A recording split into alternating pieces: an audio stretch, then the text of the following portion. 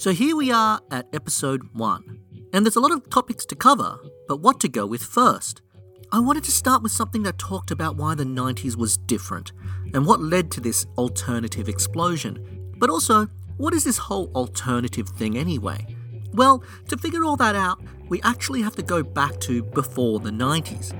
The single most important thing to happen to the 90s Australian music industry actually happened in 1989. But to even get to 1989, we have to go back further, to a strange time in history known as the mid-70s, and how a radio station changed everything. Welcome to Just Ace, a podcast about the 90s Australian alternative music scene, whatever the hell that means. This week we look at the coming of age of the radio station Triple J.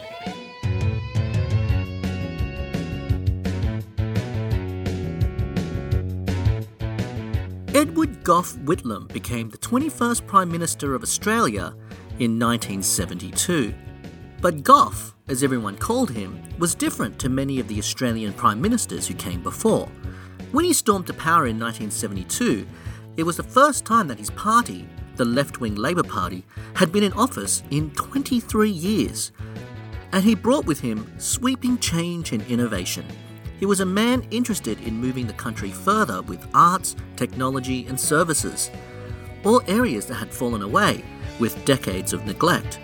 Australia in the early 70s was a sleepy, faraway annex of the Commonwealth. It was something Gough wanted to change, and he was willing to spend government money to do it. The campaign that brought Whitlam to power was indicative of his grasp of arts and technology.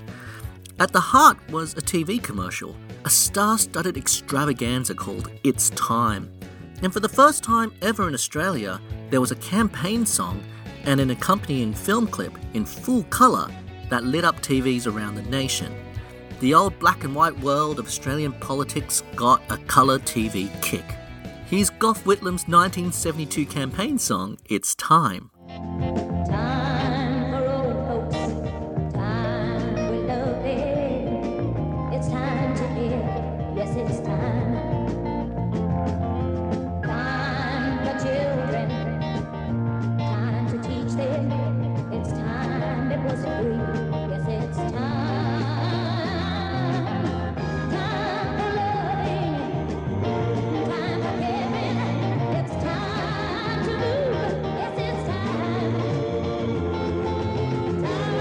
During his time in office, Whitlam enacted dozens, probably hundreds of changes. You can find lots of internet lists about Whitlam's achievements. A lot of them were about people. For women, First Nations people, the working class, the uneducated. But for our story, there's two other things that Whitlam really cared about, and they were arts and technology. Whitlam really loved the arts, and he knew its importance. In his time in office, he created the National Gallery of Australia, the Australian Council for the Arts, the Australian Film and Television School, and much more.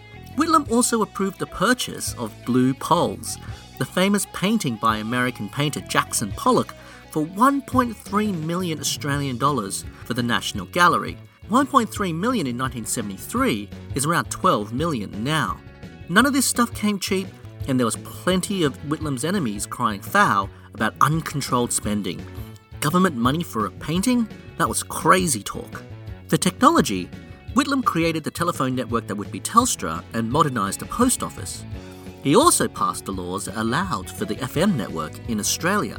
And that last one, he not only changed radio technology, he had a plan to use it to his advantage.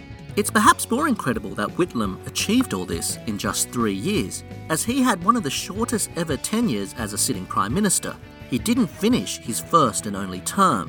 Before we get to Whitlam's downfall, we have to talk about Whitlam's role in the 90s Australian alternative music thing. Included in his list of achievements was setting up a public radio station for young Australians. Cynics on both sides of politics will say that this was just a way for his government to spout Labor propaganda to young voters, and it's probably true.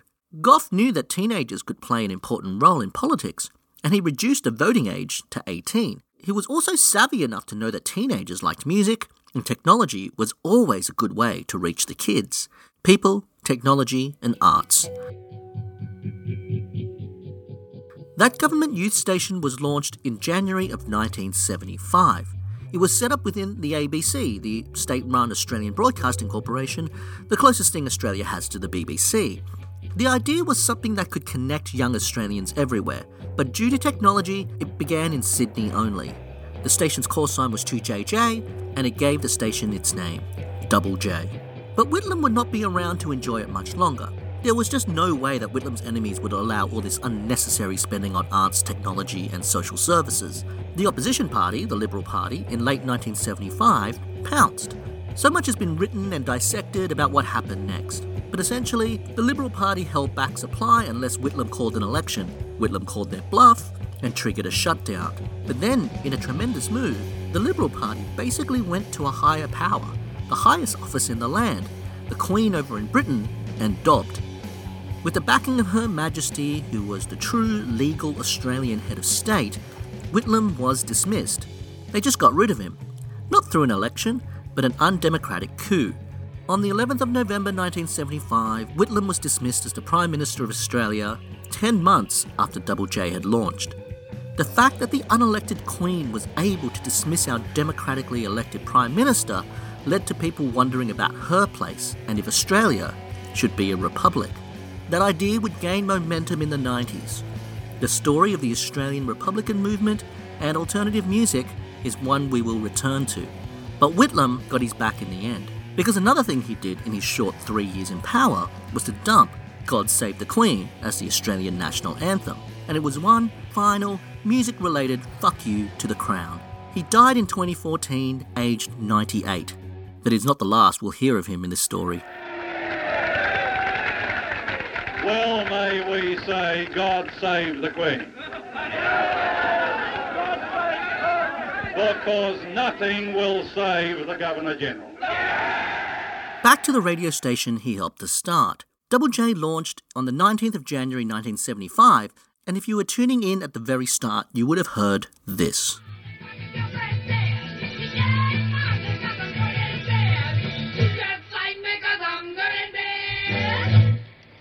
Oh, you just like me. We just like you anyway. On behalf of everybody at Double J, welcome. Guess who's nervous? Nervous as can be.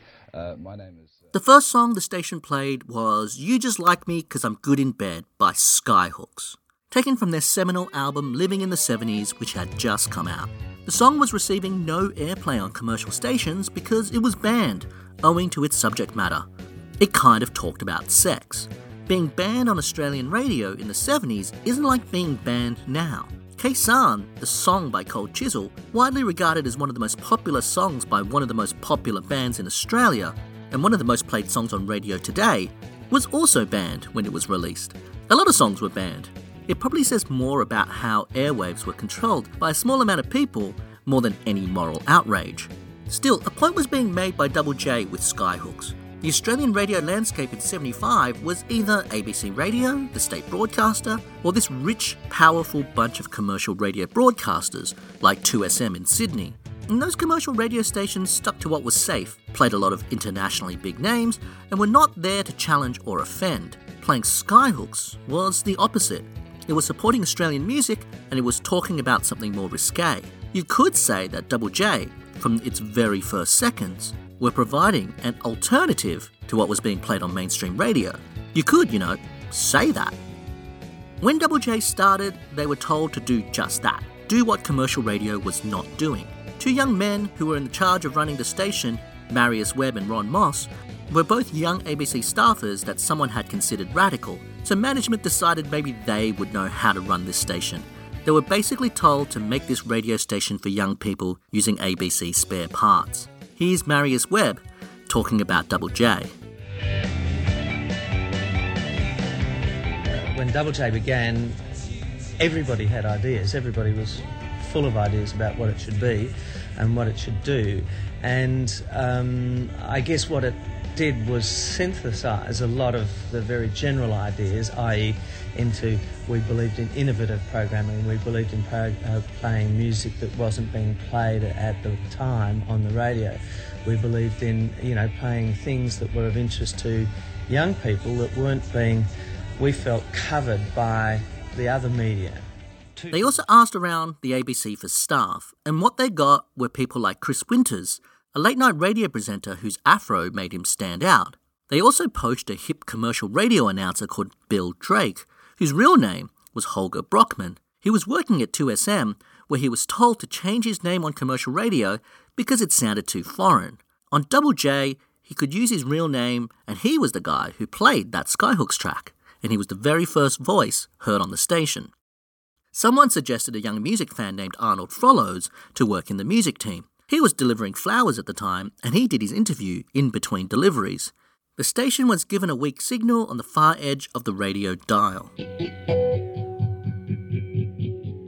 Maybe it didn't sound the best, and maybe it didn't reach as many people as they hoped, but what Double J did on its little patch of dirt was important. Firstly, it didn't have a playlist. Commercial radio was tightly playlisted. A committee chooses a small list of songs that everyone must play, and sometimes it was as little as 20 songs. There's the Elvis Costello joke about radio stations and playlists, and the punchline is something like, "That's why they call them frequencies." But Double J let the presenters choose their own music. There was no house sound. They hired music heads and let them loose, and these DJs could be quite adventurous, playing demos, live tracks, long tracks, and all manner of commercial radio poison. What made it work was the presenters, and the curating came from their tastes. And as music fans, the presenters usually spent their nights seeing local bands, so for Sydney's local music scene, Double J became essential. There's stories of fans like the Celibate Rifles finishing a recording session and taking the track straight to Double J for whatever DJ to put it straight to air. That's how connected they were to the local scene and how freewheeling they were about their playlist. It wasn't just the music. Double J had a strong news arm that was immediately reporting from the view of young Australia, and it immediately put them at odds with the establishment. They were sued by the New South Wales Police Commissioner over how he was portrayed in a story. The Conservative government, the one that replaced Whitlam, called for the station to be shut down. But just 2 months after the station had launched, it had already apparently grabbed 17% of Sydney's radio listeners from 18 to 24. It was just too big to quietly shut down. But that's okay. External forces couldn't kill it, but internal forces would do that job. More on that later. Double J may have been groundbreaking for Australia and for Sydney, but it took a lot of cues from American College Radio and British Pirate Radio, and Double J weren't alone in Australia. In many cities across Australia, there was some radio bandwidth given over to community arts interests, and those community radio stations also had some money coming in from subscribers. Often tied to universities and hence open-minded young people, these stations played and supported local music too, or underground music from international bands. They were our close equivalent to the American college radio scene, and they had the same no-playlist ethos. Triple R in Melbourne remains one of the best radio stations in Australia. It started in 1976, shortly after Double J started, servicing Melbourne and Melbourne bands with no playlist. Triple Z started in 1975 in Brisbane and was a hub of progressive political activity in the state of Queensland during a particularly oppressive era. There's RTR in Perth, 3D Radio in Adelaide, and many others. Together, these stations formed a bit of a community radio network, playing to the underground, also filling the gap left by big-budget commercial radio stations. Their success also showed that there was something happening in the area of radio. A new audience was there, in every city, and they were hungry for more than what commercial radio had to offer. In 1980, Double J's call sign changed when it went to the FM network. Now 3JJ, it was named Triple J. Its signal sounded better, but it didn't change much else about the station. It continued to be a little radio paradise for the radicals in Sydney. It continued to play an important alternative role to the mainstream, supporting Australian music, supporting independent music from around the world, and giving a voice to other ideas throughout the 80s. But in 1989, as the decade closed, everything started to change. Whitlam's intention was always for his youth radio network to be a national one. This simple action changed the course of Australian music. Why was Triple J going national so important? Why does it change everything? And why is it episode 1? Well, it's about people, technology and arts. Australia is a big country geographically, but the population is scattered. In the 80s and into the 90s, trying to get your message to everyone was not easy, especially if you were trying to broadcast anything. If you wanted to do it, the first step would be to buy a series of extremely expensive transmission towers and installing them around the country. And even if you had those, you were probably relying on advertisers to help pay for them. And finding local advertisers are easier than finding national ones in a country as big and as spread out as Australia. That's why the big commercial radio networks still have local news and ad teams. But Triple J could do it. Triple J could reach a lot of people. Because they didn't have advertisers, they were part of the state broadcaster ABC and they didn't run ads. And the ABC owned towers. It was only internal politics that had held it back so far. So in 1989, they started to broadcast outside of Sydney, first turning on in Melbourne, then all the other state capitals, with regional Australia to follow. With a flick of a switch, Triple J were reaching more young Australian music fans than anyone else. They were reaching them with adventurous independent music programming and new radical ideas. And it was the same song all over the country at the same time. Why is that important? Well, take the UK. It's a much bigger music market, but geographically smaller in size. In Britain, it's more common for a band to hit it big early. Because their radios reached more people, getting played on a cool program like John Peel's show on BBC One meant that every music fan in the UK knew who you were. And because the UK is smaller, it's easy to capitalise on that with touring, interviews with local papers, and just getting around to everyone. And suddenly you were off to the races. Now, take the US. There, it is more common for a band to find an audience in a small part of the country first. You get played on one college radio station, leading to a tour of a local area and a couple of cities nearby. And then hopefully that city's college radio might pick up on you. Rinse and repeat before you work your way up to a commercial network that might playlist you across a bigger area. In the US, you tour and tour and tour, capitalising on your regional hit, and you make it big around album 2 or 3. If it was simply a race to get 1 million people to hear your song, I would always bet on a UK band over a US one. Triple J going national moved Australia to be more like the UK. It supercharged opportunities for bands that they played, and the bands that they played were often Australian, independent, or an alternative to the mainstream. Getting played on Triple J meant suddenly music fans in several cities knew you, not just Sydney, and you could tour and make more money. Here's another way to look at it. Netflix. Netflix, as of this writing, has about 400 billion customers.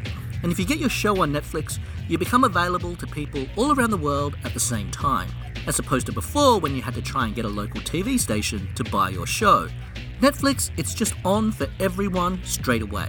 So in a 90s, smaller way, that's what Triple J going national did to music in Australia. It was on right away.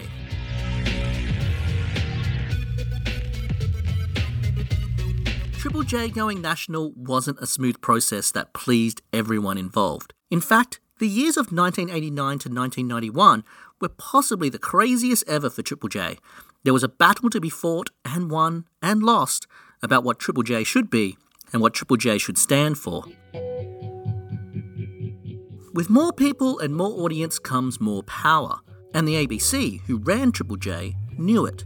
To go with the change to a national signal, they wanted other changes, like establishing a playlist and a management structure. Songs would have to be approved before they were played, and DJs would no longer have all the power.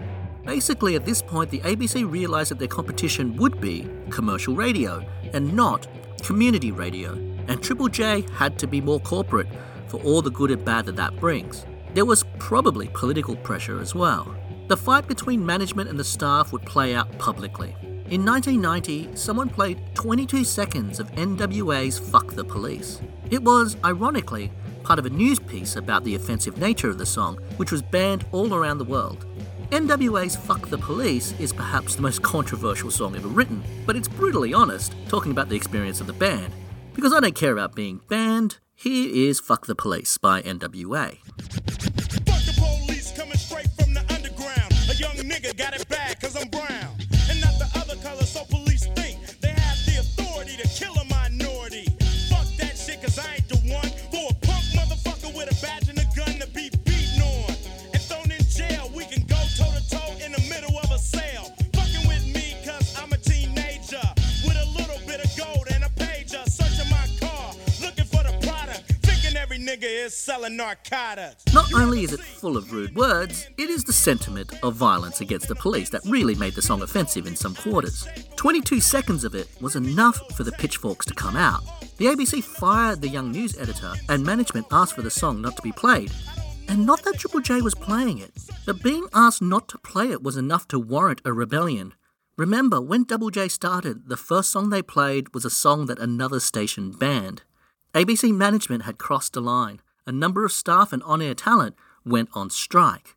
From 9 a.m. on the 7th of May 1990, Triple J put on another NWA track, Express Yourself. This song had no swearing, but there was a message about freedom of expression. Then followed a brief recording about industrial action interrupting normal programming. And then they played Express Yourself again.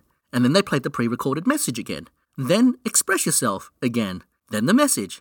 I couldn't find a recording of the message, but here's Express Yourself by NWA. I'm expressing with my full capabilities, and now I'm living in correctional facilities. Cause some don't agree with how I do this. I get straight and meditate like a Buddhist. I'm dropping flavor, my behavior is hereditary. But my technique is very necessary. Blame it on Ice Cube, because he said it gets funky when you got a subject and a predicate. Add it on a dope beat, and it'll make you think. Some suckers just tickle me pink to my stomach, cause they don't flow like this one. You know what? I won't hesitate to diss one or two before I'm through, so don't try to sing this. Some drop science, well I'm dropping English. Even if Yella makes it a cappella, I still express, yo, I don't smoke weed or cess. This continued from 9 a.m. to 4:30 p.m, the song being played 82 times in a row. In the background, management tried to appease the staff and finally rehired the fired editor. But the fight for Triple J was just starting. Changes were happening, and it didn't help that the person brought in to oversee Triple J's national expansion was Barry Chapman. Chapman had been program director at 2SM, one of the Sydney commercial radio stations, the one that had asked Holger Brockman to change his foreign-sounding name and had banned Skyhooks. Long-timers at Triple J had years of seeing 2SM as the enemy. Now, here he was calling the shots. Management would be hard-pressed to find a more controversial appointment. In August 1990, Triple J basically restarted. Staff were asked to re-interview for their jobs. When that resulted in a bunch of beloved DJs and staff losing their jobs, there was outrage from the listeners. A lot of the staff and talent were coincidentally the ones who went on strike over the NWA incident. There was even a public demonstration with 4,000 music fans taken to Sydney's Town Hall to protest the changes. I mean, people actually protested changes at a radio station. That's how much Triple J meant to people. The protests were big news in music circles and for the music scene at the time. It was branded in some corners as the Triple J Bland Out. But the dumping of some of Triple J's most iconic on-air talent didn't even make Triple J's timeline of their own history when they celebrated 40 years in 2015. Because history is told by the victors, and whatever the station was in 1990 that those 4,000 people were hoping to hang on to, it was gone by 1991. In 1991, Triple J unveiled a new logo. With it was a lineup of new presenters, new shows, and a playlist. Yes, a lot of it would be because of Barry Chapman. Chapman came in and he put what worked on other radio stations onto Triple J. No more specialist shows just whenever. There was now a comedy breakfast show, news in the morning, charismatic drive time hosts, more intimate and special listening at night. Chapman rightly realised that good radio doesn't really change despite genre. Who cares if these records were recorded down the road and on the cheap? The reason people turned on the radio remained the same, and Triple J still follows the skeleton that Chapman implemented. It wasn't just Chapman that was new around the station. There was all this new on-air talent to replace the ones that were ousted. Some of the old guard survived. Maynard, a high-energy, charismatic breakfast presenter, would become even more famous to a bunch of new Australian listeners. Arnold Frollos, the flower delivery man who was part of the Double J launch, stayed on as music director, controlling that controversial playlist and the power that came with it. They were joined by new faces and new voices, like the 16-year-old Michael Tunn from Adelaide and the outspoken Helen Razor and the very funny Mikey Robbins at breakfast. Triple J also launched the sports comedy duo Roy and HG. There was a young nerd named Richard Kingsmill who would provide wonderful new music shows and in-depth band profiles called The J-Files. It says a lot that these presenters would become known to a generation of music fans as much as the bands, and that fame would mean that many of them would spin off into TV hosting and long careers in media. You'd have favourites, and you'd have ones you'd find annoying, but they were Triple J presenters. We would be spending a lot of time with them. I'm not going to get much further into the Triple J story in this episode. There will be more episodes about Triple J to come, and the amazing, groundbreaking work they did in the next decade, like Live at the Wireless, Unearthed, and, of course, The Hottest 100. All that will come. But there's a couple of other aspects of Triple J at the start of the 90s I think is worth looking at. One, and the one I've heard most often, is about what Sydney lost. The ties between Triple J and Sydney ran deep, and it was a vital network for local bands, venues, record stores, and more. When Triple J went national, they had to stop being Sydney-centric. People doubted whether Triple J would, for example, champion an up-and-coming Adelaide band all the way from distant Sydney. So Triple J had to represent more than just Sydney. Now the question is how far they went. There are certainly plenty of bands who say Triple J overcorrected, that they stopped supporting Sydney in an effort to not look biased and to appeal to all the cities now discovering Triple J. I don't know how true that is, but the bottom line is that Triple J was no longer a Sydney station, and that hurt Sydney. Melbourne kept Triple R and gained Triple J. Sydney, it was a loss. That loss for Sydney led to some ex-Triple J staffers to turn to community radio, just like Triple R. FBI Radio was established in 1995 after years of hard work, and it took 8 years to finally get a permanent license. The Welcome Mat, a Sydney band, released a very pointed single in 1993 called Play Me, which doesn't take much reading between the lines to hear what it's about. They were a pretty big band in Sydney, but Triple J abandoned them.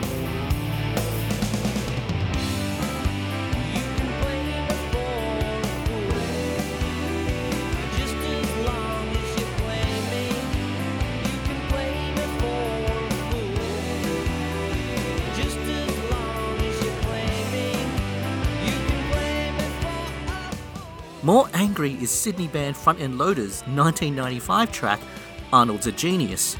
Directed at Triple J's music director Arnold Follows, the song takes potshots at his choices like safe commercial rock bands such as Chocolate Starfish and The Sharp. It says a lot about how much Triple J held the market when bands were writing songs about it. This lack of airplay will come up again and again. Anyway, here's Arnold's a Genius by Front End Loader.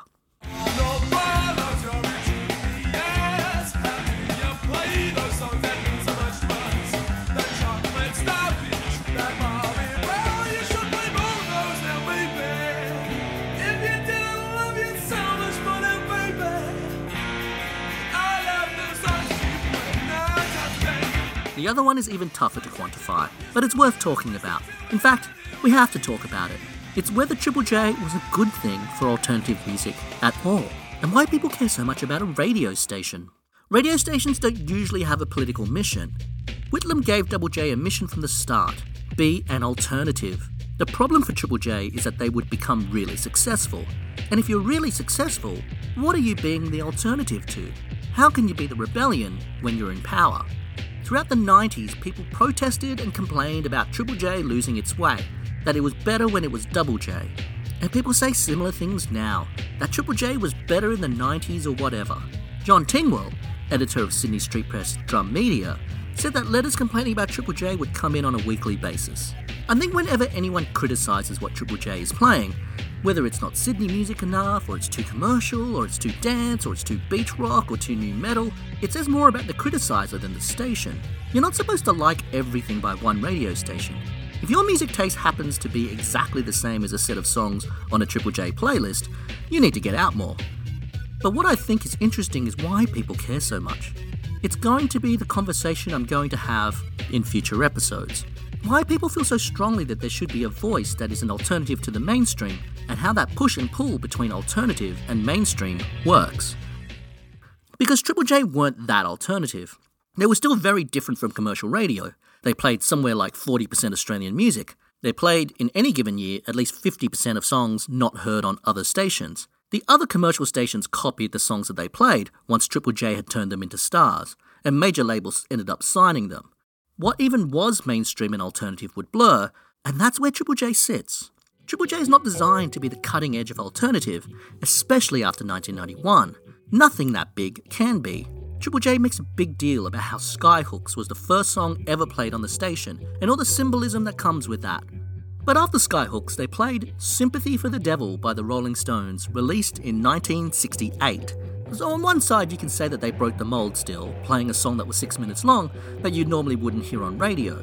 The other side says, you played a 6-year-old song by one of the biggest bands who ever lived from one of their highest selling albums ever. There's two sides. And when people say that in the 90s Triple J playing Pearl Jam over Celibate Rifles was wrong, I can see both sides too. When Double J started, the original staff grumbled at being put at the far end of the radio dial where no one could find them. Triple J, as it grew, went more to the middle, and rightly so, because the middle plays a very important part. Triple J was a gateway drug for a generation of young Australians to discover alternative music. That it was so good at being a gateway drug is why it's so important. Triple J moving from left of the dial to more in the middle meant those who were left of the dial lost something. Alternative media, music or otherwise, needs a platform. And it's strange to think of people protesting at the city town hall over a radio station in this day and age of hashtag activism. But it shows how much it means to certain people that we have more than just a mainstream. Pretty much every band I will talk about, and every scene I will cover from here on in, will involve Triple J in some way. Whether the station played them, or worse, didn't play them. Or double worse, started playing them, and then on the next album, stopped playing them. They flicked a switch and created a new audience. The story of that audience is the one I'm going to tell, because I was that audience.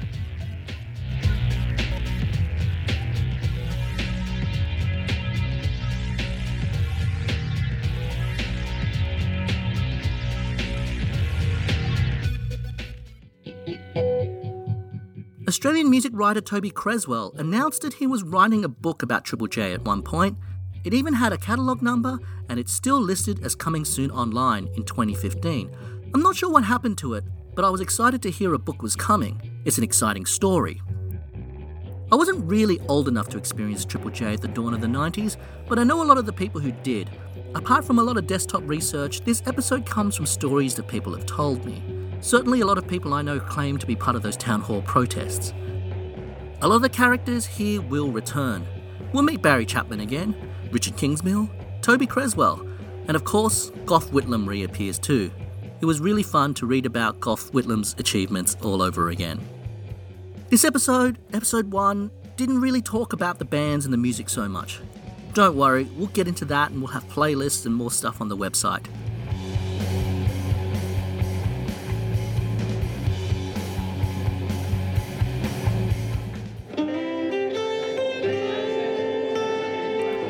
Thank you for listening to this episode of Just Ace. To find out more about this episode and the podcast in general, check out justace90s.com, which is justace90s.com. Along with the show notes and playlists for every episode, there's also going to be a bunch of lists and other things I compiled during my research. There's also more about the project overall and some frequently asked questions. On the website, you can also find ways of supporting this podcast. There's a Patreon. At the moment, there's just the one tier, just enough to support the podcast. There's also a link to a service called Buy Me a Coffee where you can digitally buy me a coffee, I guess. All this goes to support the hosting and the production of the podcast, which is all done by one lone person, which is me. It also helps keep it ad-free and independent, so any support helps with that. Depending on how this season goes, and if there's interest, I'll do other fun ideas. Patreon supporters will get a discount on any of that stuff, or get it for free on a higher tier. If I get there, we'll work something out. Links on the website and in the show description. The other no-cost way to support the podcast is to help spread the word. Tell a friend, share the links, and leave the podcast a review on iTunes. A 5-star review would be lovely.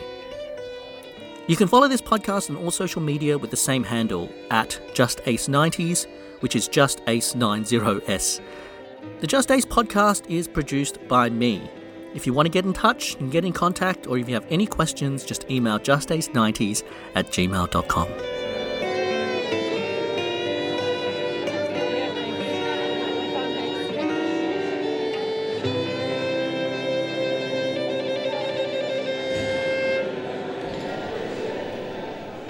Start again.